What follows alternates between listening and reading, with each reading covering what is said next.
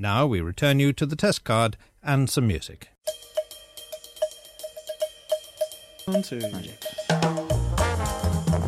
are rolling.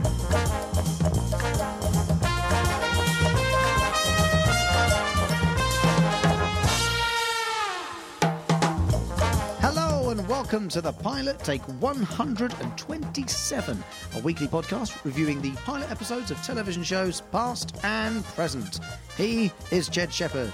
And that guy over there is Mr. Rob Jelly, a.k.a. Rob Jelly the Third. Arise, Sir Rob. Oh, God, I've got to stand up. You've got a really comfy armchair and I can't stand. I'm up now. I can get my dad now. Oh, thanks very much. Excellent stuff. It's quite comfy, this armchair. How are you over there, Mr. Jed Shepherd? I'm very good, thanks. Your armchair is like knitted, isn't it? It's like a crochet armchair. I don't know what style of upholstery this is, but it's lovely. It's very cosy. I imagine it'd be a bit itchy if you're sat here in just your pants. Yeah, which we will try a bit later on. Depends on how the podcast goes. Well, really. it is warming up. The sunshine is coming out, despite it being a January afternoon. Are you good? I'm very good, thank you. We just had lunch, as we tend to do. Always do. Been around the market, me looking for VHS. Yep. And Rob just looking. Yeah, just looking at see what. I can't really buy anything. I'm going away in a couple of days' time, but don't worry, because there will be some episodes of the podcast to listen to in the next coming weeks. So don't panic. We're recording quite a few today, talking of breakfast for lunch, because that's what we have. We always have like a little... I have breakfast for literally every meal, basically. Do you really? I love breakfast. I only kind of, I guess, realised this the other day, or within the last couple of weeks, that breakfast is the best meal of the day. Not because, it's important to start your day with a breakfast, blah, blah, blah, blah, blah. No, because you can have a breakfast at any time of day, and it is acceptable. And you can't do it the other way around. You can't have a dinner. curry at like 6 a.m. No. That is weird. Well, not in this country. In some countries you can. Yeah, okay, fine. Here. But there's a line that socially acceptable meals are, have a window of, there's a window of acceptability with certain meals. Let's put it that way. Yeah. I also think toast is the universal food that can be eaten any time or day or night. You can get up in the middle of the night and have some toast. That'll be fine. First thing in the morning, for lunch, anything. Toast it. Bit peckish. Yeah. Toast. That's why, I think I mentioned to you before, I want to set up a cafe called Just Toast. Just toast. Just sells toast. Just sells toast. You know that's just bread. Yeah. So you're thinking about starting a bakery where you slightly overdo it. Yeah, just toast. Just toast. And like, I think people will initially be like, oh, what's this? What, like, doesn't make any sense. Why just toast? I'll just be like, yeah, but do you remember when the internet first came out and everyone was like, oh, it's going to like destroy the world? Yeah, it's the same thing. This is the new internet. Just toast. And I think one of those things where if you go into Just Toast, you can't go into Just Toast and then realise, oh, I didn't want toast. Yeah. It says what it is on the door. Exactly. Just toast. And then people will be like... And then you'd be obliged sort of morally to get some toast, because you can't go into Just Toast and then think, oh no, I've just remembered I didn't want toast. Yeah, exactly. You'd look like a right melon, wouldn't you? And I mean, maybe I might push the coffee as well, just so people can sit in and relax, but I just want the food. I think to be if you go towards the beverage front as well, you would have to offer tea and probably OJ. Yeah, for those who don't prefer a caffeinated toast, drink. Yeah, but breakfast drinks. So tea, coffee and orange juice. Yeah. Maybe apple juice at a stretch. Oh, let's see. We'll discuss that in a future. Important question, though. I'm not sure I've ever established this knowledge about you. Yeah. Orange juice. Smooth or bits? Do you know what? It depends on the mood. I like bits in the morning. Okay, fine. Because it's like a substance. We all like bits in the morning. But usually, I would say if I'm out and about, just because it takes less time to drink, probably the smooth one. Okay, but you're not adverse to a bits orange juice. The bits are nice. Yeah, I like a bit of pulp. Lovely. A bit of pulp in the orange juice. I'm good. glad I've got that bit of knowledge. See, every day's a school day. You should learn a little something about people around you all the time. Yeah, and like maybe when I do the Just Orange Juice cafe, Just OJ. Yeah, it's just OJ. But can we get Simpson to do the advertising campaign? The Simpsons? No. O.J. Simpson. Oh, O.J. Simpson, yeah. But like looking like the Simpsons. Yeah. A Simpson caricature of O.J. Simpson. Yeah, and it'll just be like, hey, I didn't kill my wife, but I'd kill to have this O.J.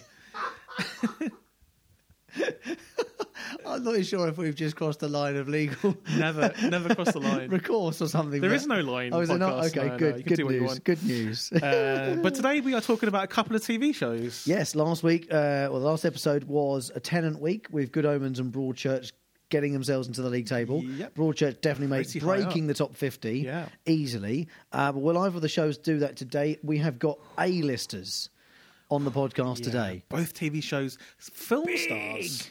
Big A-list film stars. Yeah. Very early on in their career, attempted a bit of television work. And these are two of those shows with two of those stars in it. Yep. I am going to go first this week. Okay. And my show... No, actually, no, you can go Shall I first go this week. first? You should go Okay. first this week.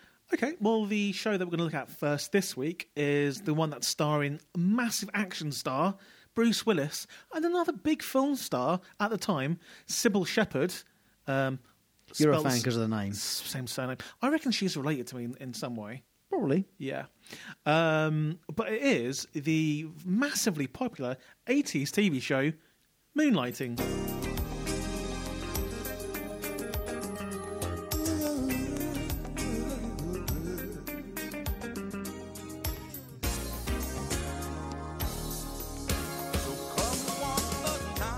So the opening theme song is actually called Moonlighting, which there should be some kind of points for the theme song being called that. No, you can't just suddenly magic up extra points here just because your show has called the song, the title of it. It's no. Does it sing the word Moonlighting? I don't. Does it? Oh, that's it.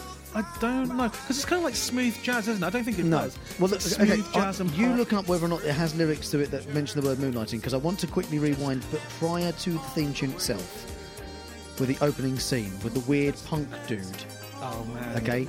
The classically 80s punk. Yeah, I mean, so typically punk, sort of 80s weird social outcast guy who, for some strange reason, goes for a run. Yeah. Hang on, I didn't finish my sentence.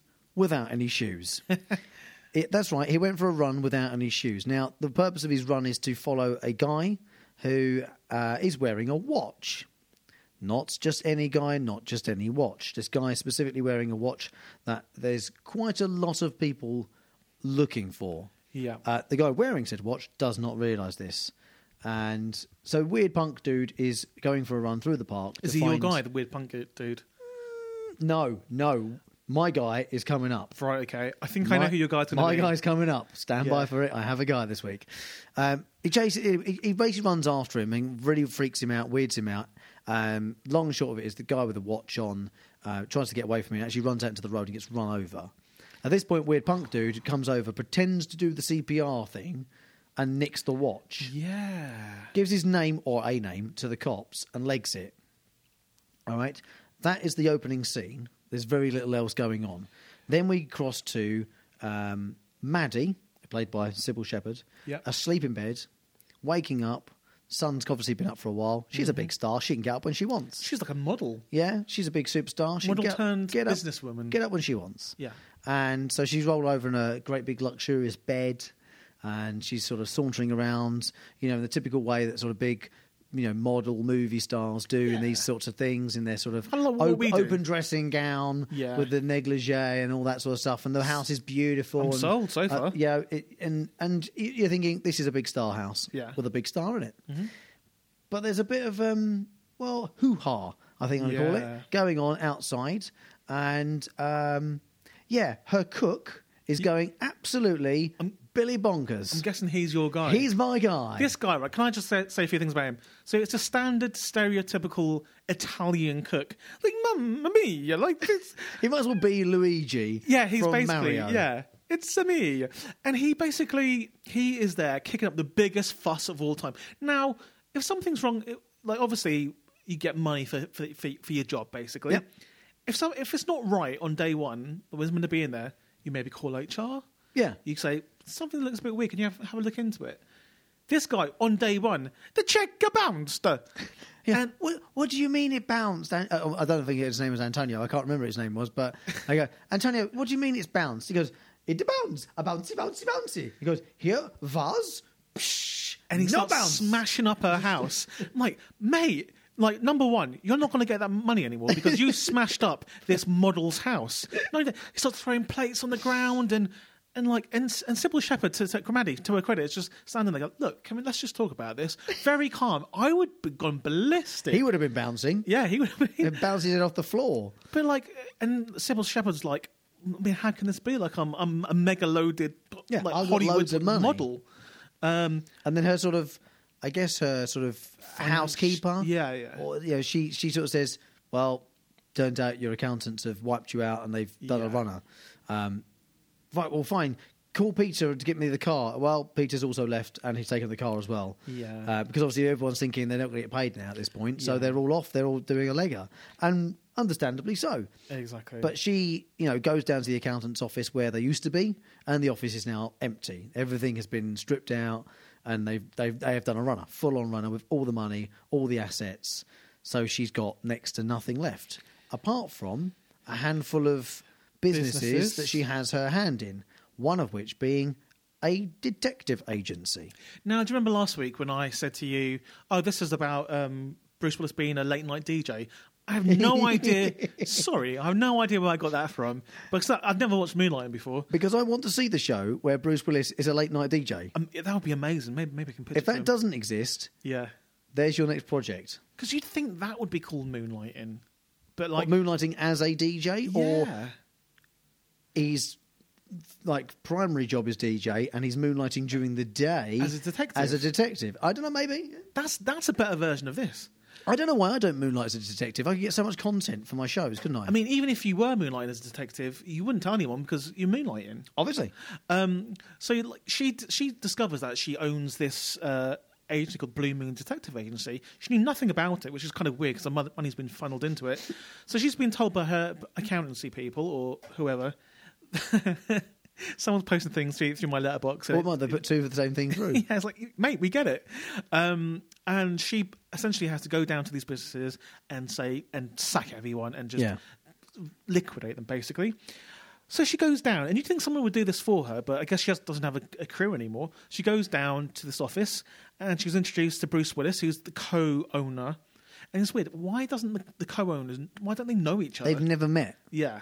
So Bruce Willis is acting all bully big boy and flirting with Maddie because she's a pretty lady that's walking to the office, not knowing. Yeah, carry on, go on. Yeah, not knowing that she essentially owns a business with him.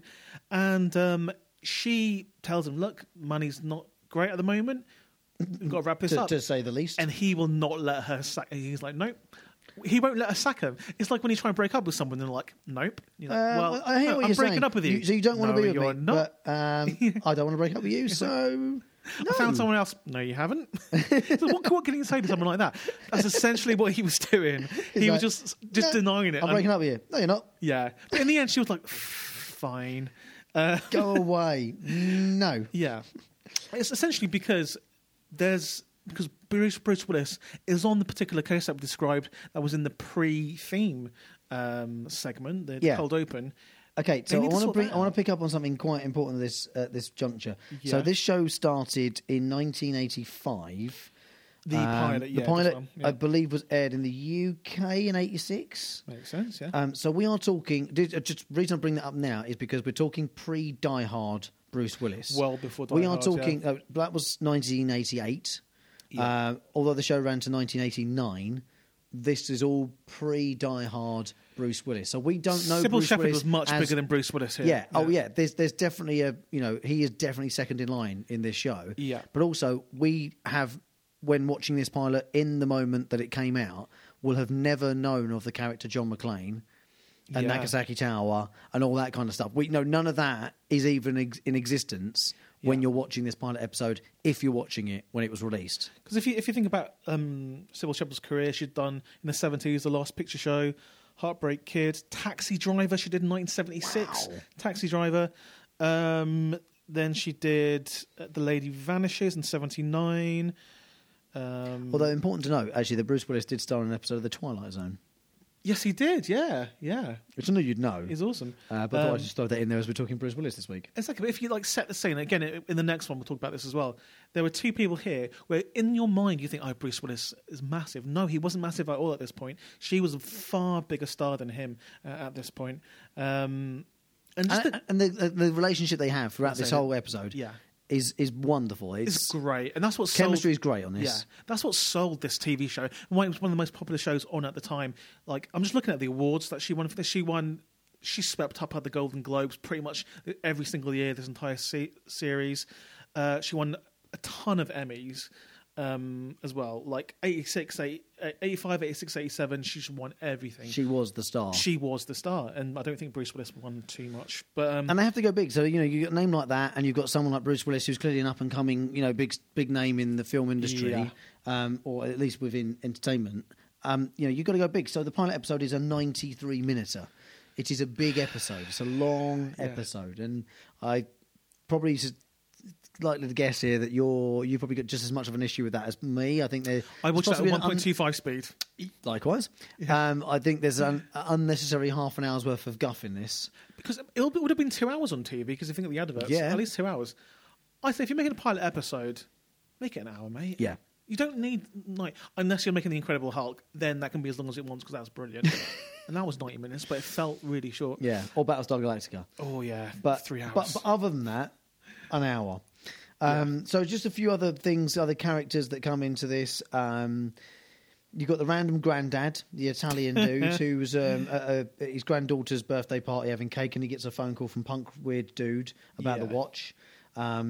There's quite a bit of to and fro between David and Maddie before there was any sort of even unspoken agreement that they're going to work together. Yeah. Maddie's on a date with a plastic surgeon who's just the weirdest old dude that she should ever really be going out to dinner with. So why look, I don't know she's why. been told she's got zero money. And she's going to these swanky restaurants Don't on go dates. on dates. Sort your life out first. No, get yourself a kebab, sit down, get your notepad and calculator out and work out the maths. Just do the maths here.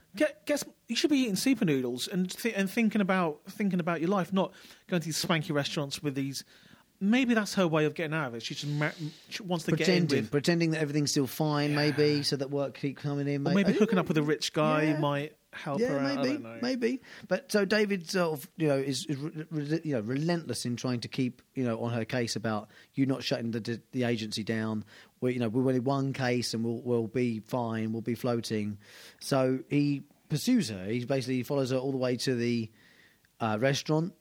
And pretends there's a phone call for this guy she's with, and makes out like he's got to be called away from the table so he can sit down and have a chat with her. Nice. And it's just he's properly greasy in that sort of. Well, it's so sort of. Just very slimy. Methodical, and you can tell like he'd be good at his job, basically. But yeah, like at this point, we still don't know really what the whole deal is with this watch and why this crime happened. No. But then we soon enough we get to learn. Yeah, because weird punk dude is in the lift for some reason in this swanky building as well. Yeah. Being chased by some accountant-looking mob guy. Yeah. And after a little bit of sort of back and forth, staring at each other through the glass windows of two separate lifts, weird sort of accountant mob guy disappears, and then all of a sudden, punk dude is dead. Well, he's been stabbed in the back. Someone's out of the lift and he comes towards... And he puts the watch on Maddie. Yeah. Well, you don't know he's stabbed first until he gives the watch to Maddie, and then he just falls down and you see there's a knife in his back, which is quite clever, and everyone's like, ah! Weird. That would totally ruin your night if a weird punk dude was stabbed in front of you. Yeah. You're having a swanky meal and you've got a weird dude trying to pursue you anyway. Yeah. And then weird punk dude hands you a watch and dies on you. But it was a bit weird because he was trying to put the watch on her wrist, on Cybil Shepherd's wrist, and she's like, no, don't put this don't put this watch on my wrist. She wasn't particularly trying, was she? She wasn't trying that hard to say, no, I'm quite okay, thank you very much. I already have a watch. So I can tell the time. Tell you what, though, if a weird punk guy who was stabbed was trying to put a watch on me, I would have a quick look at the make of the watch. And if it was like a Rolex, I'd be like, go on, mate, stick it on. I've got a Bolex, thank you very much. But if it was like a Flick Flack, do you remember Flick Flack watches? No. Flick Flack is water resistant, Flick Flack is shock resistant, Flick Flack is Swiss made.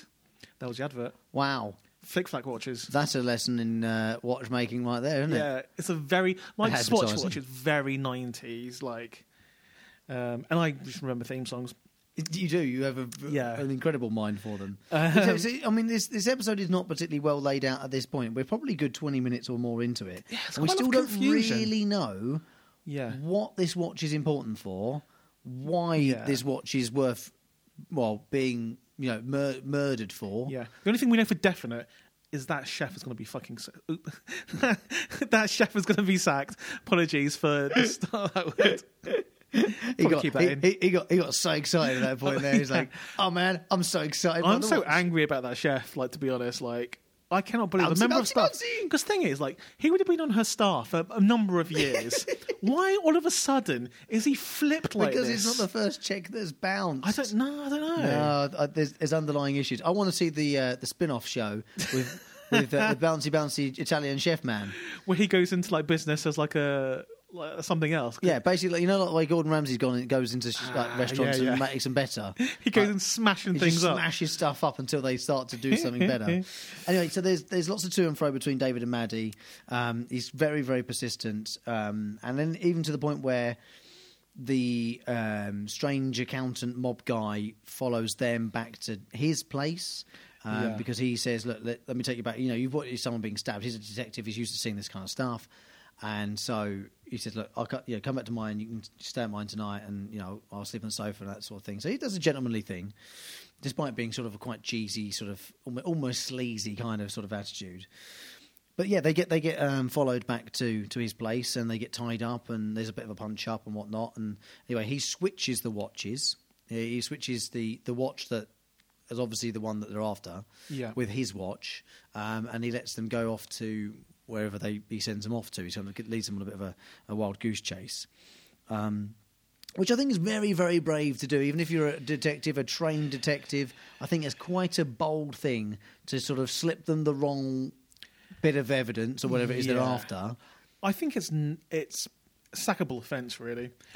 It just jeopardises your entire operation. But maybe he's thinking, these are the last days of the Blue Moon Detective Agency anyway. So go down in flames. Rules. But you can just tell he's like a sneaky detective. Like, he will tap someone's phone. Yeah. He will bribe someone to get info.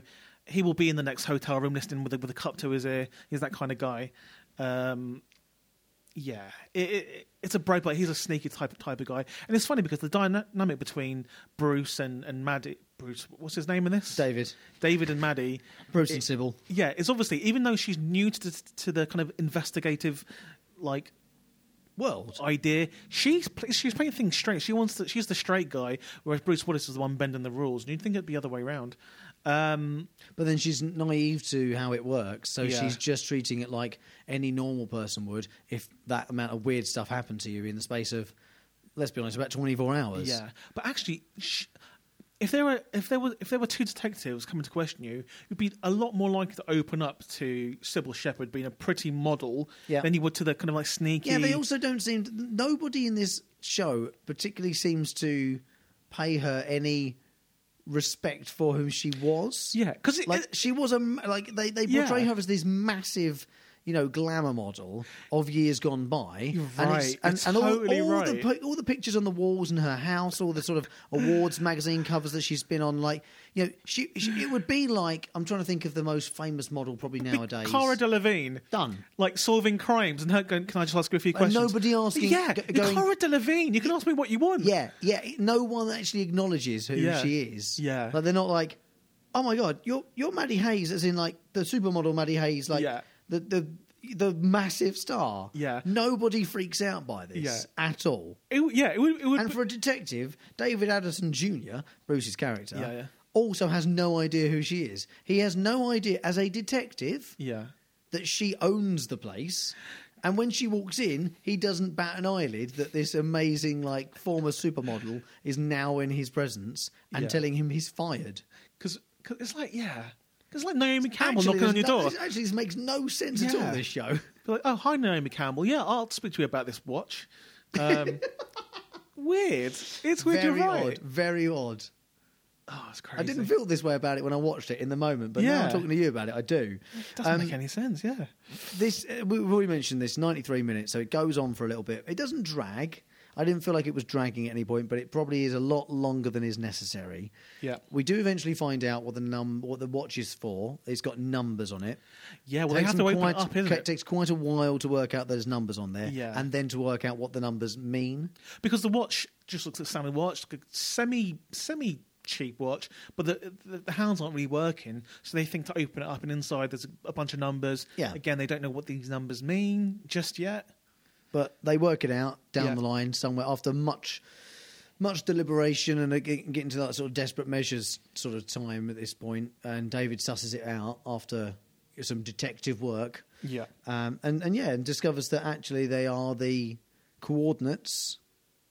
And I don't even know how they work out that they're coordinates to where some sort of, not prize, but treasure almost, is being kept. Mm-hmm. Now, many questions are about to follow this next little bit, because we do have to talk through this I'll try and last answer scene. Okay, in some detail, but we'll do it quickly, all right? Okay. We're going to try and keep this under 5 minutes, because this is... You'll understand in a minute. Let's do it. So, they go to the coordinates. They work out the coordinates are a building with an enormous clock face on the side of it. Very cinematic, yeah. Okay? Yeah, no problem with that whatsoever. From the street level, clock is very high up on the side of the building. Yeah.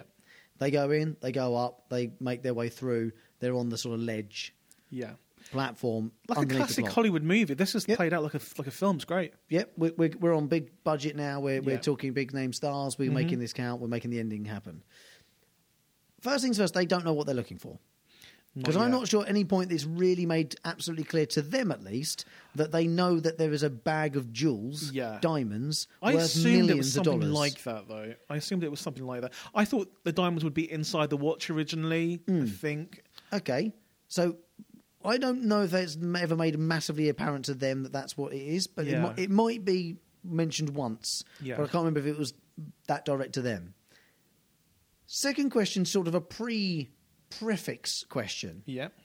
Who hides jewels worth that amount of money Yeah. up the side of a building Yeah. behind a clock face?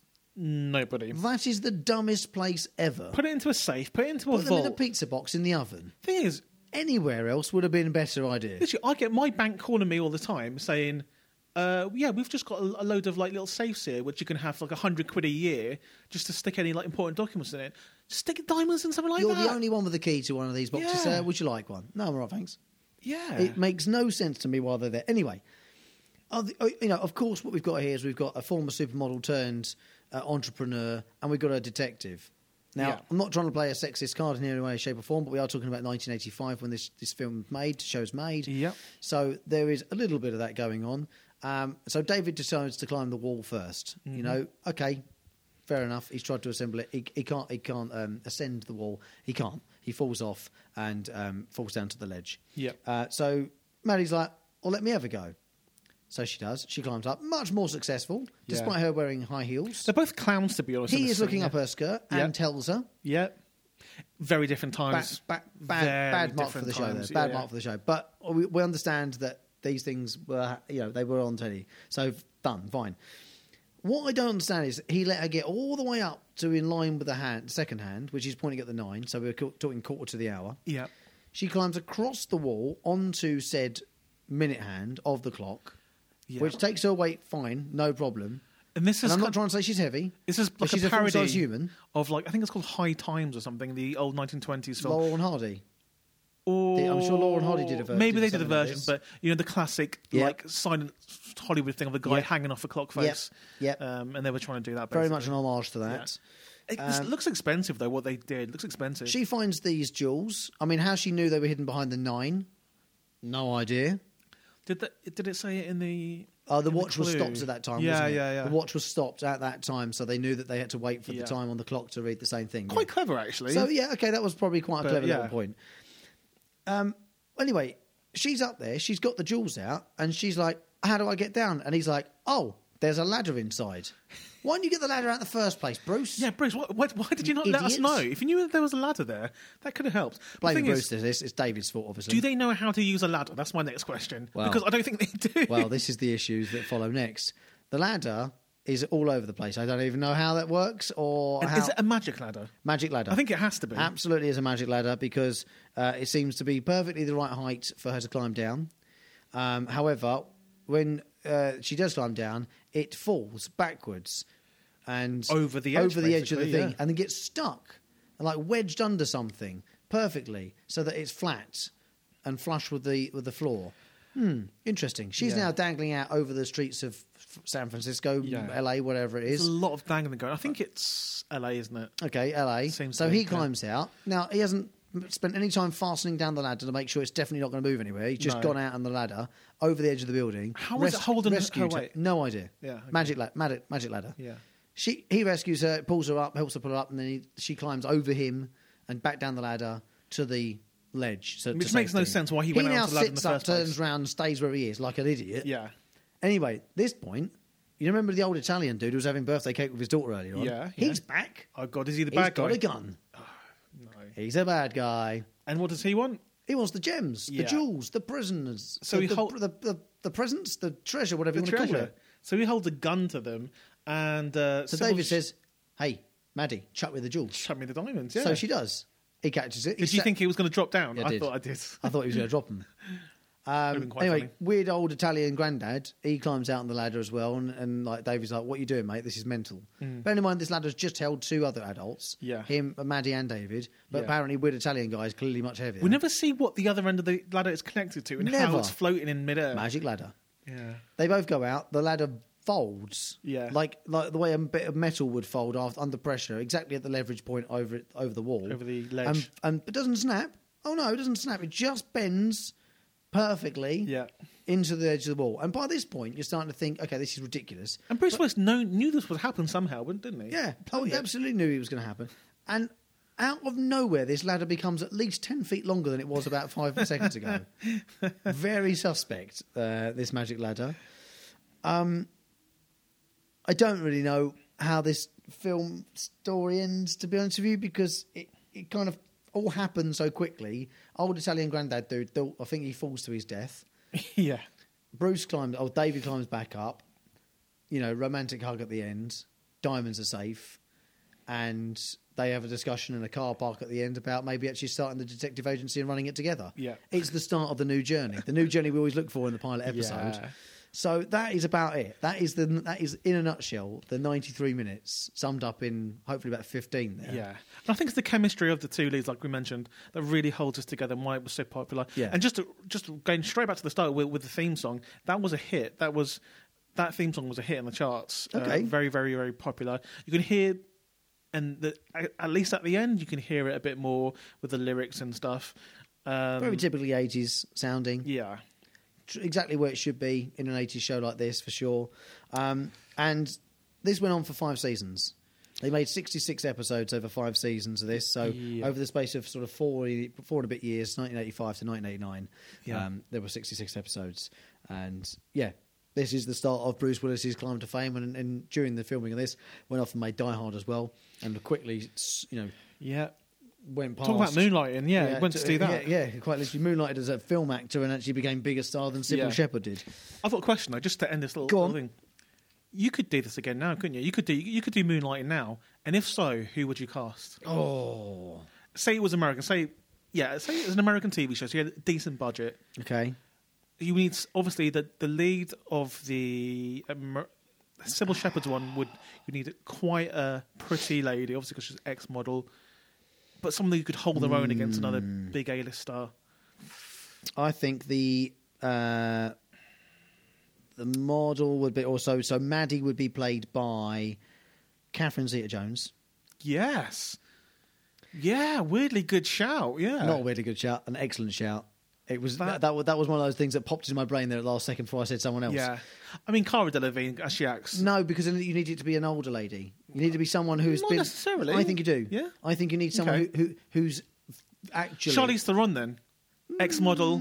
Yeah, but It'd be an expensive TV show if she was in it. Catherine Zeta-Jones.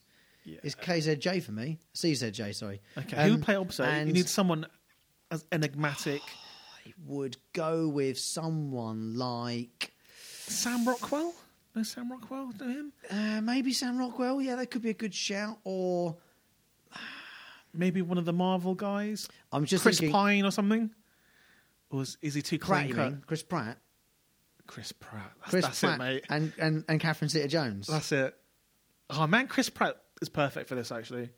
Because he had the cockiness. Yeah. And the sort of he's not like typically like, he's not aftershave advert handsome, is he? I mean, John Krasinski as well. Yeah. I was going to suggest someone along the lines of Tom Holland, but he might be too young and too sort of... Hang on, you had to go at me for Cara Delevingne, and you're like, Tom Holland, he's like fucking... He's swearing. He's like... You're right in the mood today, aren't you? He's in a right sort of sassy mood this afternoon. I'm going to say the full words, so you don't have to cut it. Who's young. Did I tell you about me meeting Tom Holland? Save it. Yeah. Save it. We'll do that one later on if we can. Okay, so there you go. Moonlighting. Episode's called Pilot as well, so tick extra point for that. Did we ever discover if the song actually has the word moonlighting in it? No, but we'll do that at the end of the, end of the show. We'll have a look whilst we also talk about the second show this week, which was my choice. So in light of the fact that you won last week's episode by bringing Broadchurch to the table, you went first this week. So if I get the win this week, I get to pick first next week. But let's see, because my show has an equally sized A-lister in this one. Bruce Willis goes up against Michael Douglas this week. Wow. In the TV show that he starred in the early 70s, Streets of San Francisco.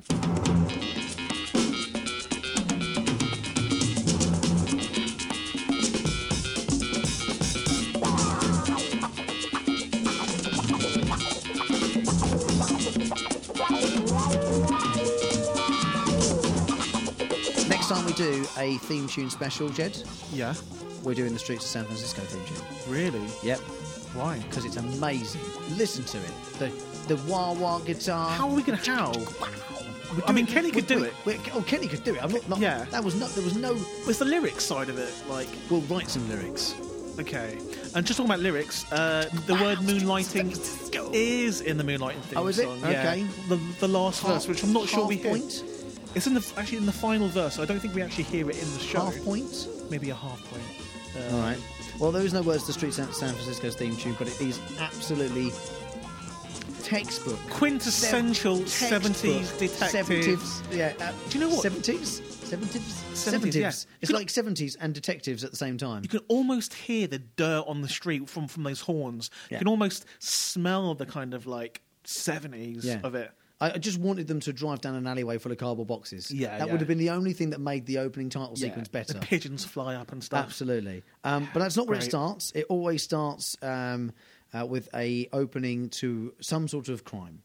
And this is where I'd like to make quite a bold statement, has to be said. Right. But I'm going out there now, and I'm blaming the dog walkers and the runners. They're always the ones that find the bodies. They're blatantly the ones that done it. It's true. They're always the ones that find the bodies. So my suggestion is, for any FBI listening, you need to just send out joggers and dog walkers. They should all own dogs. Everyone who works in crime investigation, you will find every missing person. Own a dog and run for a pastime. Yeah. Because by default, going before work, taking the dog for the walk or taking the dog for the run, you're probably going to stumble upon at least 3 or 4 cases. That's your month sorted out, isn't it? Tell you what, like, we would have found Lord Lucan right now if everyone was just stuck on their Reeboks and just had a run. Unbelievable, isn't it? And everyone would be fitter. Yeah. It's good for the environment. Yeah. Dogs are always good for company. Yeah, absolutely. And to keep you calm as well, because it's a stressful job. Absolutely. When you get a bit tired, you can just pet the dog. Exactly. Always good for calming the heart rate down. Proven. If you get trapped somewhere, eat the dog. Well, so was that option? I mean, let's not forget that option, Rob. Bit drastic, but yeah. I mean, technically. So this was 1972. It's 1972 we're winding back to.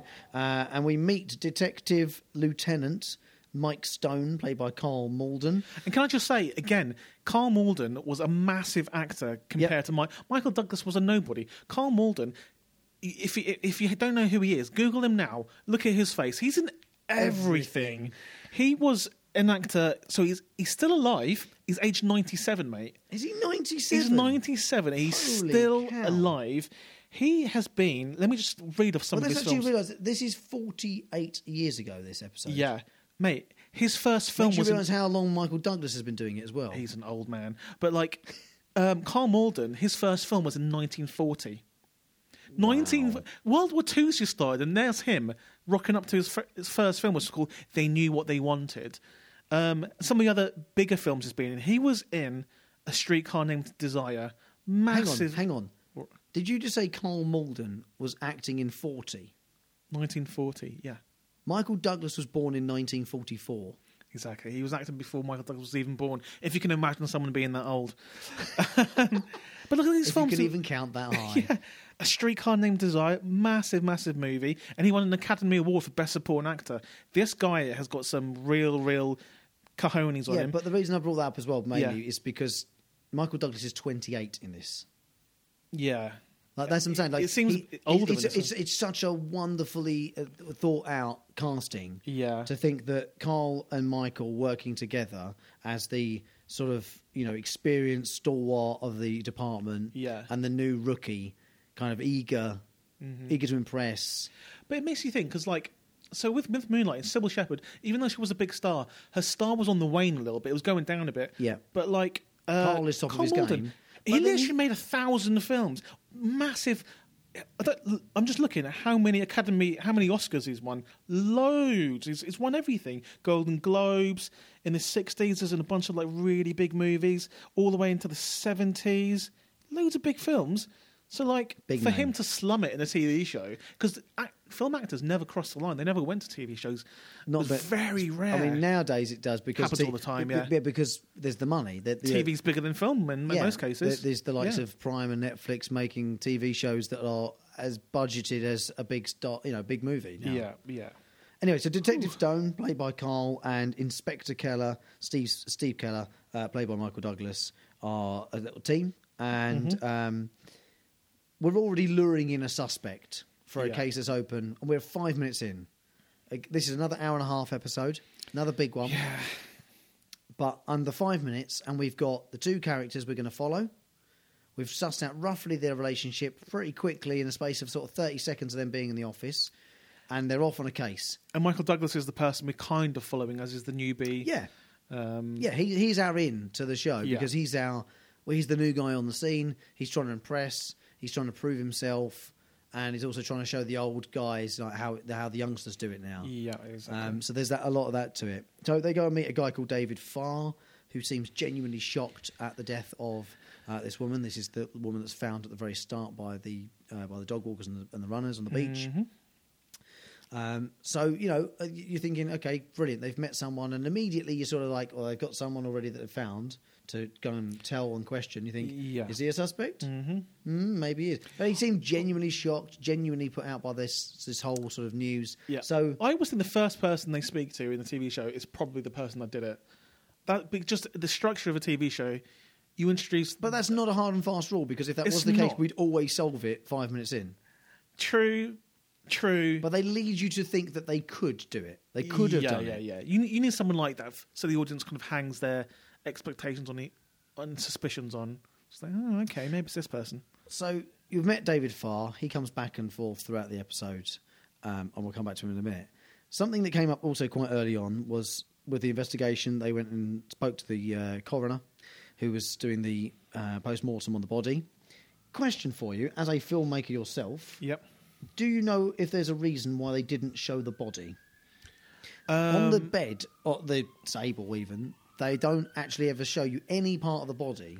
There's a body under a sheet, and they lift the sheet up, but it's always blocking the camera's view.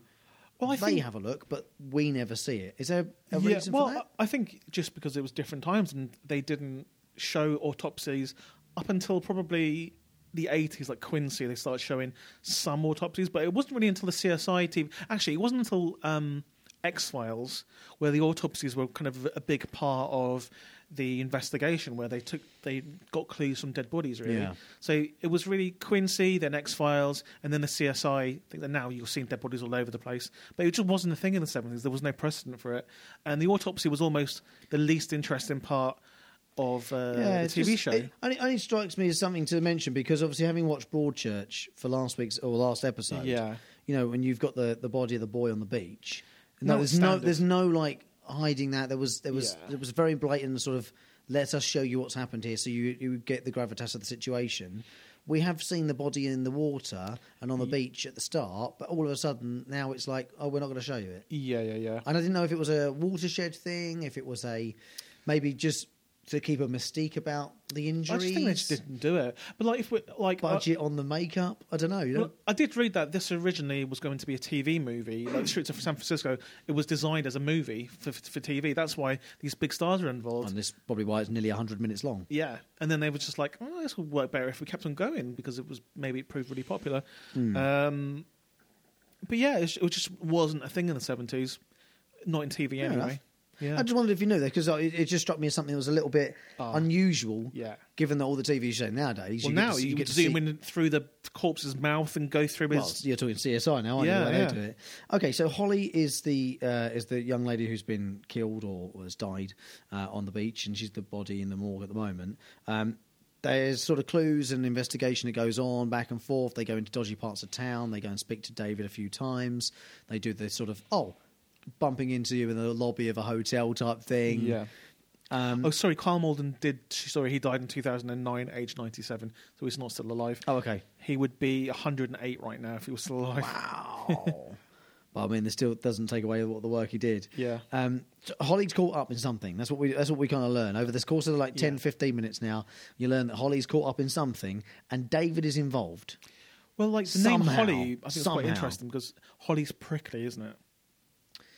Yeah, okay. So is that quite a conscious choice, you reckon? Yeah. I think names and TV shows always give you a bit of a clue. This goes back to your thing about Shepherd, which is the sort of leader of any sort of group, if it's a large group on a show. And I think sometimes you fall into that. And like screenwriters, it's not lazy, but when I see someone, like for instance, if there's a priest and his surname's Goodman in a TV show, I'm just like, come on, mate. But you see that loads. Yeah. You see that loads. Yeah. But like using the surname Shepherd in TV shows, for instance, it's almost kind of lazy because if you notice, every leading man, well, not every, but a lot of leading men has the surname Shepherd in TV shows because it means they're the leader of the group. Like Jack Shepherd in Lost, Dr. Shepherd in Grey's Anatomy. It's countless. Two off the top of my head. And we've done both of those shows as well, which is why I sort of bring it up again. Maybe there's some thought gone into the the naming as well. Holly, David Farr. Yeah, maybe actually it's quite far fetched that he's actually the thing. I'm not just trying to play on words here. I'm thinking it's true. Logically they're trying to make you believe it's one person and then it's not. It's someone else. Yeah. There's lots of sort of filler interrogations in this where they both Mike and Steve. Carl and Michael's characters, they bump into David on different areas and places in the lifts and apartment buildings and so on and so forth. David appears to be having flashbacks quite a bit. Yeah. And we see a few of those from time to time. He knows something, but does he know exactly what happened? And I guess that's the thing that keeps you watching, in this hour and a half long episode. Yeah. The technology that helps them with forensics, it's very, very sort of 70s. So it's quite funny watching all this sort of unfold, and the way they're solving this crime is just...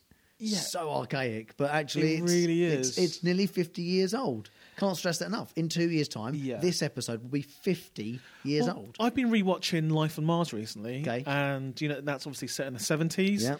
And again, the detective work they do was very archaic. There was no like DNA kind of testing. It was more like hunches, and it was more planting evidence, and just if he's a bad guy, just get him on however you can.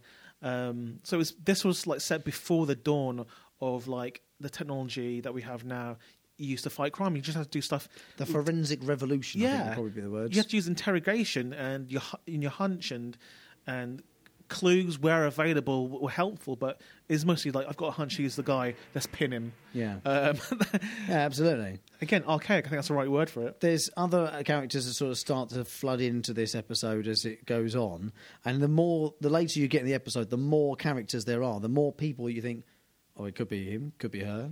He didn't do it, or did he? Oh, I don't.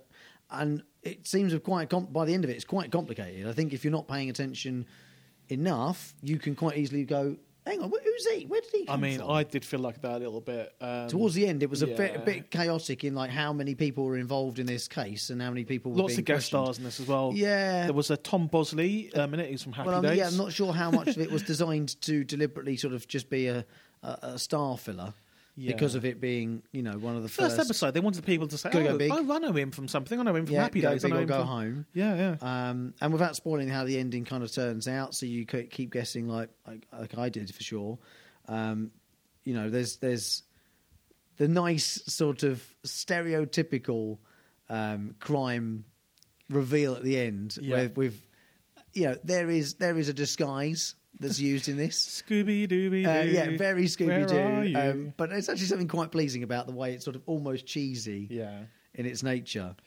What did you think about the relationship between... I love the relationship between Mike and Steve. Yeah.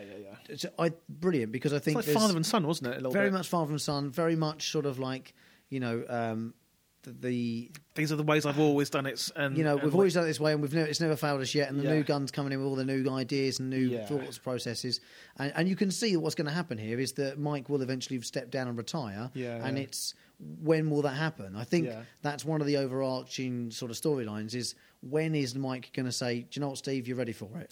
You're no longer Inspector Steve Keller. You're now Detective Lieutenant Steve Keller. And sort of that passing of the baton. Yeah. I wonder if Life on Mars is influenced by this, because it is quite similar. You get the new guy coming in with the kind of newfangled ways to investigate crime. It wouldn't surprise me. It wouldn't surprise me. I enjoyed it, though. I did. I enjoyed it. I mean, if I'm putting you on the spot, which one do you enjoy more? I'm going with Streets of San Francisco, personally. I think Streets of San Francisco definitely overall is better. Okay. But do we do some commandments against it? Yeah, let's do that. We'll figure it out. And then we'll work it out from there. So, 1986, Moonlighting, the episode called Pilots, the first of 66 episodes, an hour and a half long. Do you want to watch episode 2, though? I do, but I'm in no rush. Yeah, Same as Streets of San Francisco. I'll watch it. I'm more intrigued about the second episode of Streets of San Francisco than I am of Moonlighting. Okay. Does it have a memorable theme tune? They both kind of do. They both work as far as they are what they're for. Moonlighting was a chart hit, so not my favourite song in the world, but again, the Moonlighting one was a hit. Streets of San Francisco. The words that we haven't actually got to this theme tune.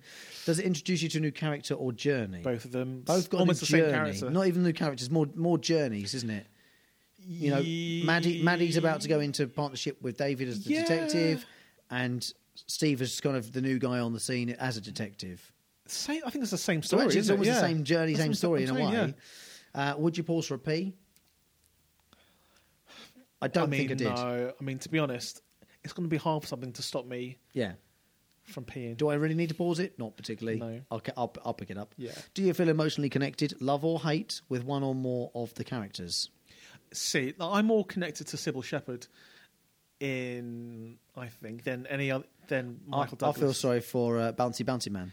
Yeah. And and I don't know. I feel like I'm sort of I want Michael Douglas's character Steve Keller to do well, but I don't know if I feel anything for him yet. I'm just like, in a few years, but you'll be married to Catherine Zeta-Jones, so. Commandment number 6. Yeah. Would you recommend them? I mean, both as of them, shows. I definitely would. Streets of San Francisco, if you want a normal procedural kind of like detective show. Yep. Moonlight, if you want something a bit quirky. Agree with that. Yeah. Is there a mic drop? No. For neither of them. Neither. Even of them. the reveals at the end and stuff, and no. Yeah. Do they defy expectations? Yeah, I think Moonlighting was a lot better than I thought it was. And Streets of Francisco, I had no knowledge of how that was going to turn ideas out. of it. But I was impressed, so. Yeah, I think I likewise say the same thing. I mean, Moonlighting. I thought it was a DJ, nighttime DJ. I'm so sorry, that was a bit mate. of a surprise. But I wish it was. San Francisco, no preconceptions. So yeah, it's sort of. I guess it defied the non-existent expectations. Have they aged well? Streets of San Francisco better than Moonlighting. Only I think for a few San Francisco, references. it looks cinematic. Yes. So More I think, so. Yeah, and I think that's the way. Like, if it's filmed really well, then it will last forever. Basically, And a couple of references in Moonlighting were just dating it a tiny bit. Yeah. In a negative way. But I mean, it's always good to see like Bruce gonna Willis. I'll watch Bruce Willis open a packet of crisps. I think it's very Fair point. yeah. Is the hype real? There's zero hype about either of them really. Is it the sort of show that people would have talked about the next day in the office? Moonlighting was that show one of the most actually both of them probably were, but I just know that I feel like Moonlighting is probably more accessible to a British audience than than Streets of San Francisco would have been. Yeah. Possibly because it's very obviously American, Streets of San Francisco. Yeah. It's got less interest on a level of sort of accessibility for a British audience. Well, I think especially in 1972, we probably had our own cop shows. Yeah. Heartbeat. But the selling point for both of these are they've got massive stars and before they were famous, really. So, Well, but they weren't. That's the thing. They weren't massive stars when they came out, which is what we have to try and remember. But no, I mean now, if you're going to recommend it to someone, you'll say you'll like this because you like Bruce Willis. Or, Yeah. Okay, scores. Moonlighting. 7. You're going to go 7. Yeah. I'm saying 6.5. Okay. I liked it. I think almost as much as you, fine. just not quite as much. So that's a 13.5 for Moonlighting. Does not make the top 50, unfortunately. No, it's not close enough, my friend. But Streets of San Francisco might. No, probably won't. I'm saying 7. Well, I'm going to go 6.5. So Okay, exact same score. fine. Okay, so I preferred Moonlighting just a touch more. Okay, because of the comedy element. that's really. fine. I can live with that.